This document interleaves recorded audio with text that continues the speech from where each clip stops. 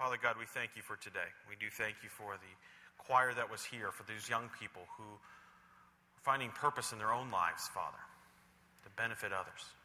Father, we praise you for them, how dedicated they are, carrying out your word to those who need to hear it. Father, be with us now as we look at your scriptures. Thank you for them. I pray that you speak through me, that my lips are your lips, my heart is your heart, Father, and that we will not just be hearers of the word, but we will be doers of it as well. I ask all this in the name of your Son, Jesus. Amen. Well, if you have been with us last week, you know that we started a new series called Profiles, Finding Purpose from Our Past. And over the next number of weeks, we're going to be looking at various Old Testament characters, finding purpose from the past, from the lives they lived. Last week, we looked at Joshua and the story of Joshua. And this week, we're turning our attention to David. And understand, as each week we read a portion of Scripture about these men and women, understand it's just a snapshot of the real full story of their lives. But we can learn much from just that one snapshot. We look at the life of David. We look at a man who was devoted to God. It's clear that the young people that were up here are young people devoted to God. In 1 Samuel, God calls David a man after his own heart. A man after his own heart. We learn from David, from this very story, this very passage that we read, that prayer was essential to David. There he is up against a huge army of Philistines, and he prayed, God, how should I attack them? And God answered. And then they came up again, he prayed once more. And we could see that from that story that David was devoted to prayer, but we can see from David's life.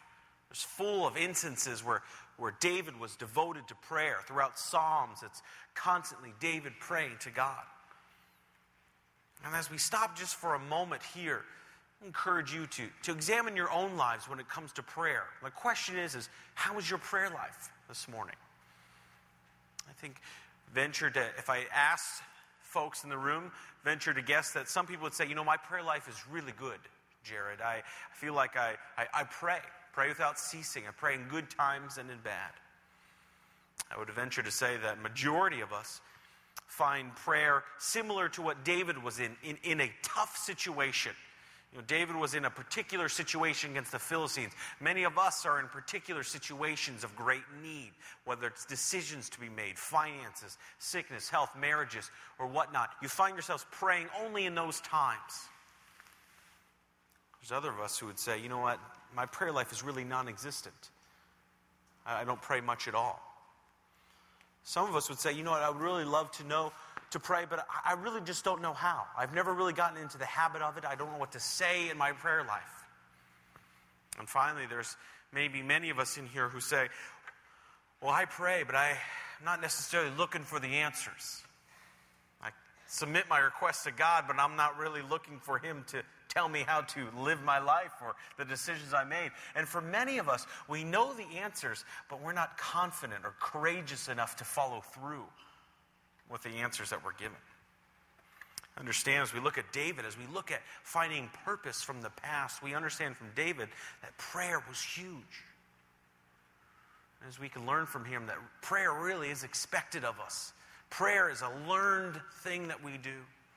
Prayer is answered. And prayer requires action from us all. So as we look at the story, first we have to understand that the first point is that when it comes to prayer, prayer is expected. Prayer is expected. You may say, well, that's easy for David. Prayer is expected. He's got an army with him. He's going against a huge battle. His lives are at stake. Of course prayer is expected of David. One would think that. People look at us as pastors and say, well, of course prayer is expected of you. It must come easy for you. It doesn't come any easier for us. But prayer is expected. Why is prayer expected of us? First is that God's Word commands us to pray. God's Word commands us to pray. It says in Colossians 4:2, devote yourselves to prayer. You see, everybody's devoted to something. We sacrifice our time. We give up time to do it. We're devoted to it. We put our thoughts and our actions and our wills into it. It requires energy. You look at the choir here. They came all the way up from Virginia. They have a long week of singing ahead. They are devoted to that. What would it be like if we were devoted to prayer in a similar way? To devote ourselves to prayer. 1 Thessalonians 5:17 says, pray continually. Pray continually. Prayer is expected in good times and in bad. As we look at David's life, again, we have a snapshot of him facing the Philistines. But as we look at his life, we realize he's praying in good times and bad, praising God sometimes, asking God for others. Prayer is to be prayed continually. We have a wonderful team, a group of people that pray here regularly. Every Sunday morning before the service starts, over in the chapel, 8:15, 8:30, we encourage you to go over there. We have people praying for these services. We have a wonderful prayer team. They always would want more people to join them. We have people praying afterwards, after our services here, praying for people in need. Because we realize that God's word commands us to pray. Prayer is expected. David prayed. That's why Psalm 121 says, I lift my eyes up to the Lord. Where does my help come from? When he's going against Goliath, what does he say? He says, I come in the name of the Lord. David's constantly praying. We need to be praying. That's why Martin Luther said of prayer, as it is the business of tailors to make clothes and of cobblers to mend shoes, so it is the business of Christians to pray. We are to pray. Look at David's life and you go, wow, what a battle he was up against. Philistine army was huge. Some of us may not be fighting an army, but we have battles of our own, don't we? Many of you are praying here today, coming in before church even started, praying for specific needs. You're up against huge challenges in your life, whether it's finances, whether it's your marriage, maybe it's a health concern, maybe it's a family member, maybe it's something else, it's a career move, a big decision you need to make. It's a huge battle against you. There's no way you can win the battle on your own. Facing a battle like that is very intimidating. I imagine it would be for David. Very intimidating. I imagine it would be very lonely for David too. Many of us feel very lonely in life because we realize this battle is great. Not only is it intimidating, not only is it a lonely place, but prayer stabilizes us. We become stabilized when we trust God. When we try to battle these issues alone, we lose every time. But isn't it remarkable that when we're on our knees that we're the most stable in life? Prayer is expected. We need to be praying constantly. We have battles against us. That's why I love Philippians 4:16. It says, do not be anxious about anything, but in everything, by prayer and petition with thanksgiving, present your requests to God. Oh, God's word asks us to pray. He asks us to present our requests to Him. Don't be anxious about anything. I wonder about David in this story. Was he fearful? Was he scared to go up against them? God clearly told him what to do. We don't need to fear things. We don't need to be anxious.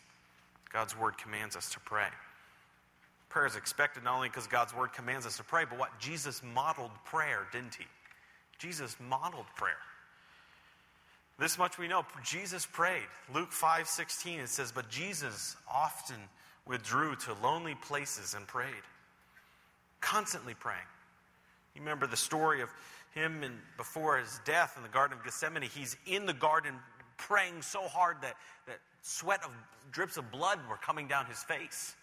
Jesus modeled prayer. I wonder what the disciples, when they looked at Jesus praying so often, what they would think. It's probably why they asked him, Jesus, teach us how to pray. Jesus modeled prayer. Last week we talked to fathers and Father's Day about being courageous. I encourage you, dads, fathers in this room, pray with your family, pray with your kids. It's the best model that you can do. Jesus prayed. How much more so should we need to pray? Prayer is expected. It really connects our will to God's. We see deeper intimacy when we do. God wants us to pray. Jesus modeled it. His word commands it. So maybe you're in here and say, well, I get it, Jared. I understand that prayer is expected, but I just don't know how to pray. I don't know what to say. Well, understand that prayer is learned. Prayer is learned. Firstly, how do you learn how to pray? By praying, by doing it. Andrew Murray said in his book, reading a book about prayer, listening to lectures and sermons about prayer, and talking about it is oh so very good. But it won't teach you to pray. You get nothing without exercise, nothing without practice. I might listen for a year to a professor of music playing the most beautiful music, but that won't teach me to play an instrument. Prayer is something that we do. We learn to do by praying. And you say, well, I don't know what to say in my prayers. Well, this is where wonderfully the Holy Spirit guides us, leads us. John 16:13-14 is a wonderful verse. It says, but when He, the Spirit of truth, comes, He will guide you into all truth. He will not speak on His own. He will speak only what He hears, and He will tell you what He is yet to come. He will bring glory to me by taking from what is mine and making it known to you. So prayer is something that we just simply do. We close our eyes and we talk to the Lord. Well, what do we say? Prayer is not only learned by praying, but prayer is learned by meditating on Scripture. One of the key ways to learn how to pray, folks, is through the Word, through meditating on Scripture. I love what David said in Psalm 5:1. It says, give ear to my words, O Lord, consider my sighing. The word sighing there is the Hebrew word for hagig, which means meditating. Consider my meditating, O Lord. Meditation really works like this. It's what catapults us into the truth of God and talking with God. After the input of passage of Scripture, meditation from the Word allows us to take what God said to us, think deeply on it and digest it, and speak to God about it in a meaningful prayer. As a result, we pray not about what we've encountered in the Bible and through personal meditation. Not only do we have something substantial to say, we have the confidence that we are really praying God's thoughts back to Him, and we transition smoothly into prayer with a passion for what we're praying about. That's what meditation does. It gives us passion. Psalm 19:14, may the words of my mouth and the meditations of my heart be pleasing to you, O Lord. We learn to pray by reading His Word. By reading His Word. Thirdly, we learn to pray by praying with others, don't we? By praying with others. I remember in college, one of my favorite professors, Dr. Byron Batar.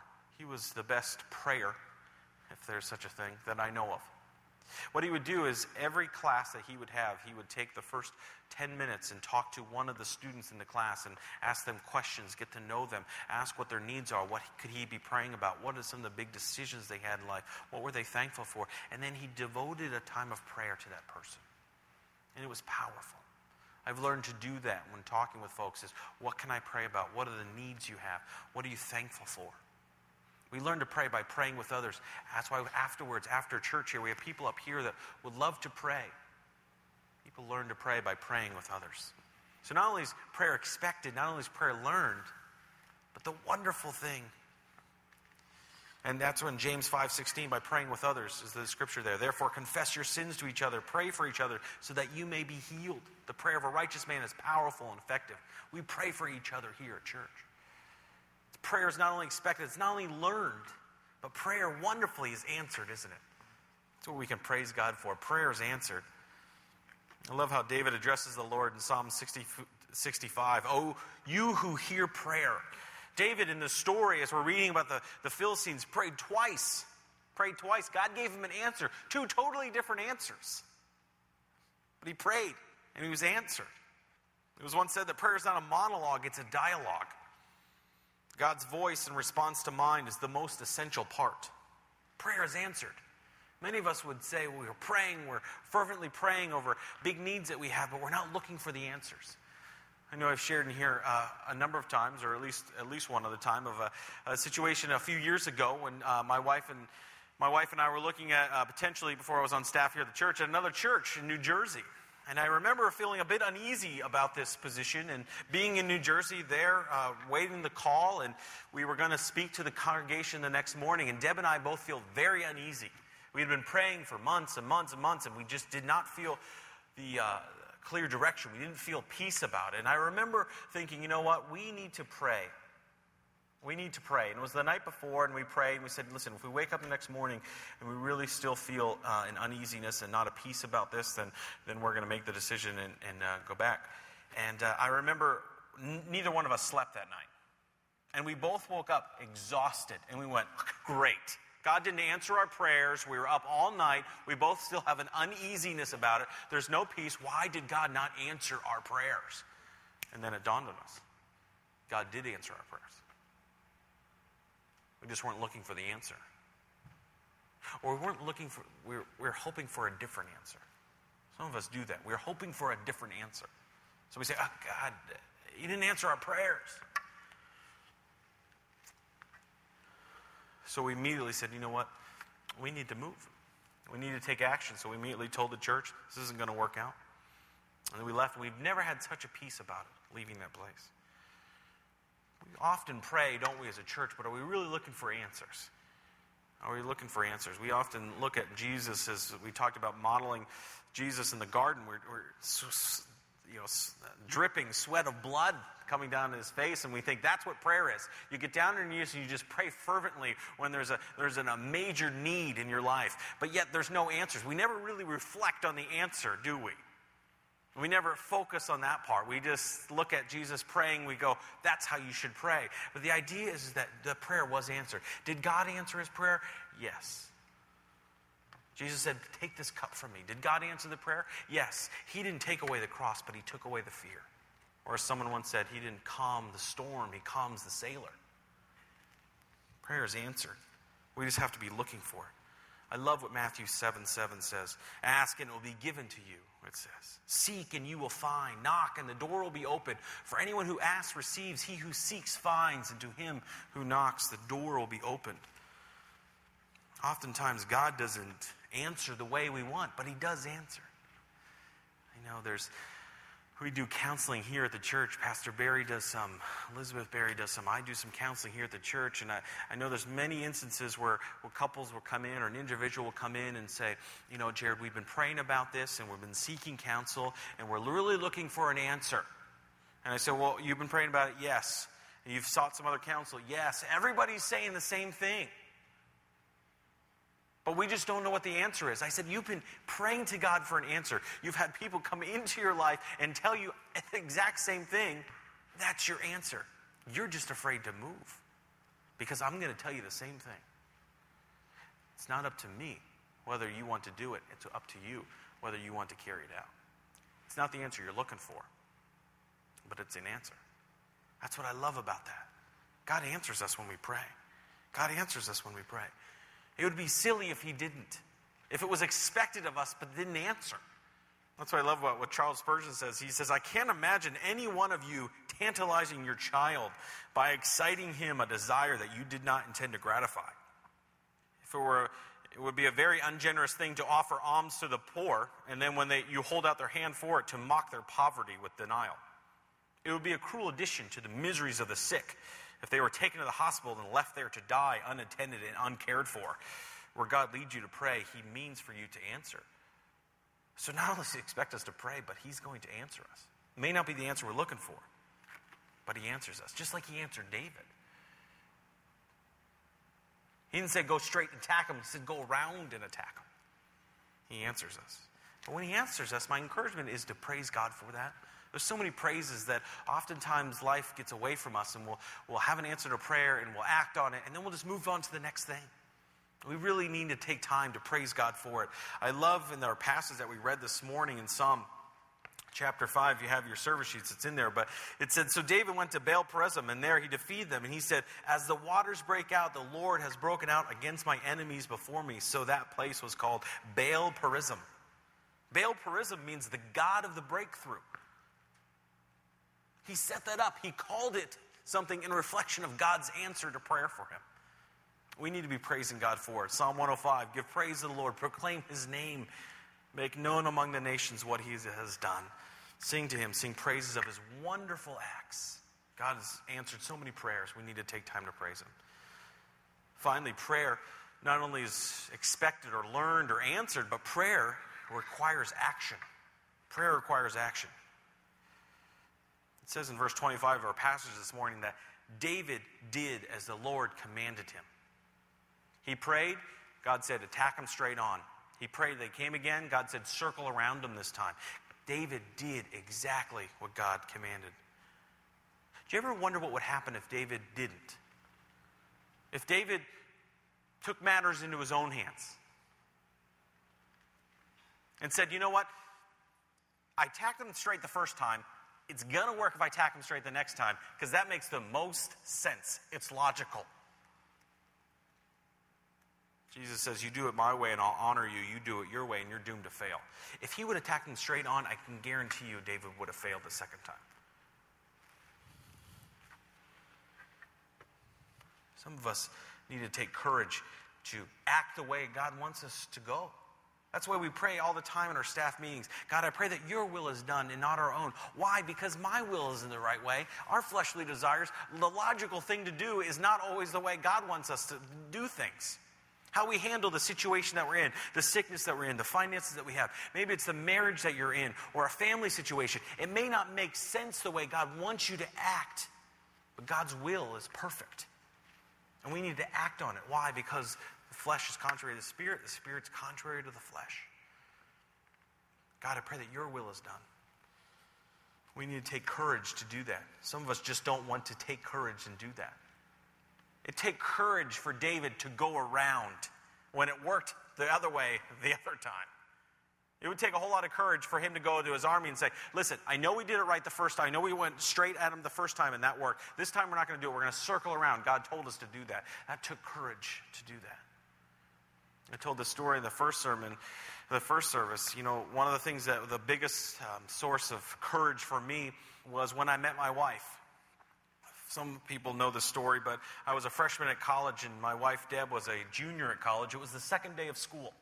And I remember Deb walked out onto the stage. I didn't know her. I didn't know anybody else at college besides my roommate at Geneva. And as soon as Deb walked out on the stage, I knew that I was supposed to marry her. I didn't know why. I had no idea why. It totally came over me that I was supposed to marry my wife, marry her. I wasn't looking for that. I wasn't searching for that. I even told my roommate, I told my roommate, do you know who that girl is? He said, no. I said, I'm supposed to marry her. And he said, don't ever tell anybody that again. And so what happened was every time I saw Deb, I had this overwhelming feeling I was supposed to marry her. Deb was engaged to somebody else at the time. And I thought, man, God, why are you putting this on my heart? So I prayed, God, either make her available or take her out of my mind. He didn't. Every day for 9 months, I saw her. And so what I did was I said, you know what, if God's calling me to do that, I'm going to take courage. I'm not going to date anybody else. I'm not going to pursue any other relationships. I'm just going to be patient and pray about this until she's either married to me or married to somebody else. What a daring thing to do in college. I'm not going to marry anybody else until Deb's married to me or somebody else. Why? Because I felt God calling me to do that. Well, it turned out well. Deb, obviously, she, not under any will of my own or any doing of my own, she had broken off this engagement with this other guy, and we started dating, and that was that. A year and a half later, we were married. It took courage for me to do that. An act of courage. Why? Because God's calling us to do something that doesn't make a whole lot of sense. It doesn't make a whole lot of sense. For David, it didn't make a whole lot of sense. What God's saying is, you got to step out and trust me. Jared, you got to step out and trust me. David, you got to step out and trust me. He's telling you right now, listen, you're up against a huge battle in your life. You have this big decision in your life. You have this overwhelming need you have in your life. You got to step out and trust me. I'm going to give you the answer, but you got to have courage to go where I'm calling you to go. It's about trust. That's why I love Joshua 1:9. We read it last week. Have I not commanded you? Be strong and courageous. Do not be terrified. Do not be discouraged, for the Lord your God will be with you wherever you go. It was a totally different answer to David's prayer. He didn't become overconfident. He didn't say, I know how to do this. I've done this before. He said, you know what? Everything, by prayer and petition, I'm going to submit my requests to God. So a similar situation, I'm still going to pray about it. But I'm going to have courage to do what God's calling me to do. So what's the application? Application is simple. See, if you know that prayer is expected, will you commit to praying? Will you commit to praying? If you know that God's wanting you to have a deeper intimacy with Him, for him to show him his will, will you commit to praying? Secondly, if you know that prayer is learned, will you commit to learning to pray? By praying, by meditating on Scripture, by praying with others. If you know his prayer is answered, number 3 is, will you look for an answer? Not the answer that you want, but will you look for an answer? And finally, if you know the answers require action, will you be motivated to move? Will you have courage to do so? You know, as we look at, in closing, as we look at David's life and the story of his life, I go back to the verse we said in the very beginning that God said he was a man after God's own heart. You look at what a powerful prayer life David had. But then you look at the bigger picture of the story. You go, what a powerful prayer life David had, but what a miserable personal life he led.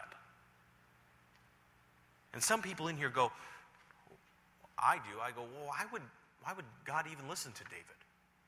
I mean, what a mess in his personal life. Why would God even listen to David? And some people in here may be saying, why would God ever listen to me? I understand that prayer is expected, it's learned, that it's answered, and that I need to act on it, but I don't want to pray not because I don't know how, it's because I don't think I should. Because you look at your own life, the decisions you made with your family, your finances, your friends, your marriage, you go, there's no way God's ever going to listen to me. I'm so far from him, forget it. You look at David, you go, man, the way David lived, he's so far from God, how could God ever listen to him? So the bigger application to this is maybe you don't feel like you should pray because you look at your own life. Let me encourage you to look at David's life, the fuller picture, and understand that David still prayed. Why? Because he was a man after God's own heart. God's own heart, God's own desires, God's will. As one author wrote, finally, one might read the story and wonder what God ever saw in David. He fell as often as he stood. He stared down the Philistines and conquered them, yet oogled at Bathsheba and killed her husband. He could lead armies, but he couldn't manage a family. Raging David, weeping David, bloodthirsty, God-hungry, 8 wives, 1 God, a man after God's own heart.